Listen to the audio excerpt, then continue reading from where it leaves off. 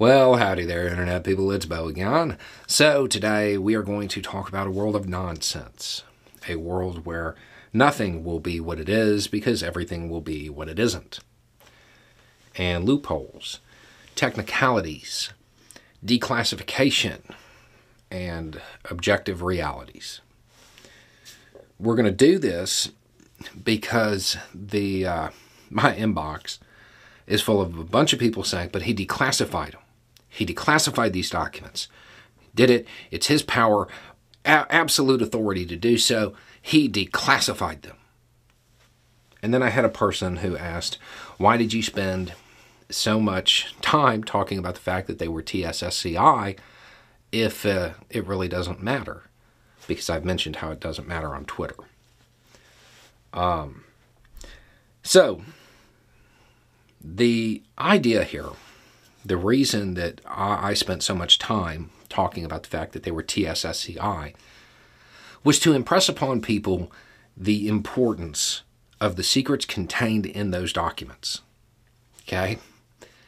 I apparently wrongly believed that if people understood the significance of the types of secrets that are contained on these documents, that their loyalty to their country would win out over their loyalty to dear leader. I was wrong. Okay? Ever been wrong? Happened to me. Instead, people are saying that, well, he declassified all of them. And I know there's going to be a whole bunch of people that want to argue that in the comments. You can if you want to, but for the purposes of this video, let's just say that it's true. Okay? He blinked, he nodded, and poof, they're declassified. Cool. That's just a label, though, right? The secrets that were on those documents, they're still there. And they were still, according to reporting, improperly stored.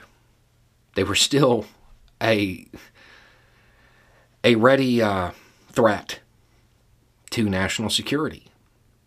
That doesn't change just because the classification level apparently disappeared, right? Those secrets were still there. Those people who generated that intelligence, they were still at risk. The means and methods contained in those documents, they're still compromised. That doesn't change anything.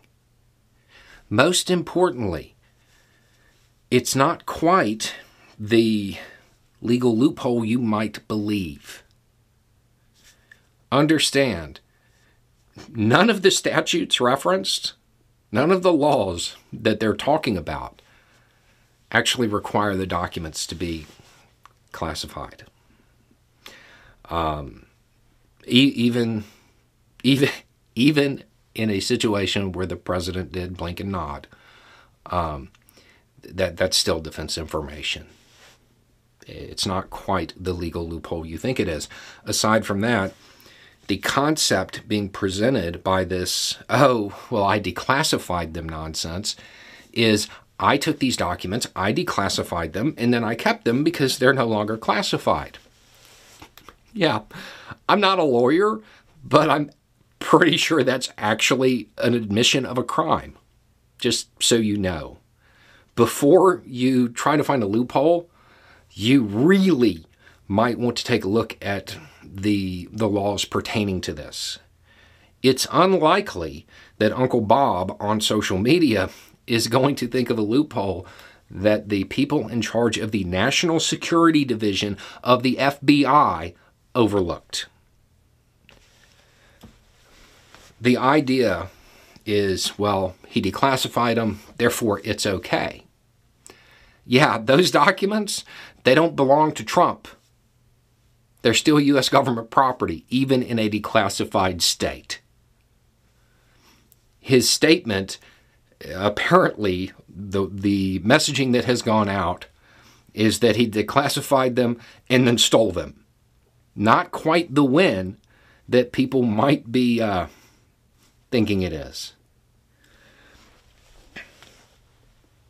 This breach of national security is big. This isn't a normal political thing that's just going to go away.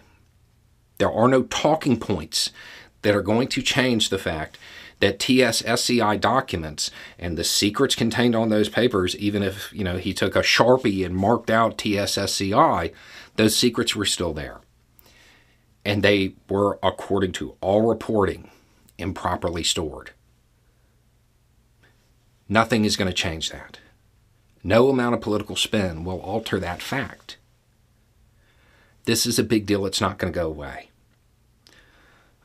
I would suggest that everybody allow the process to work here.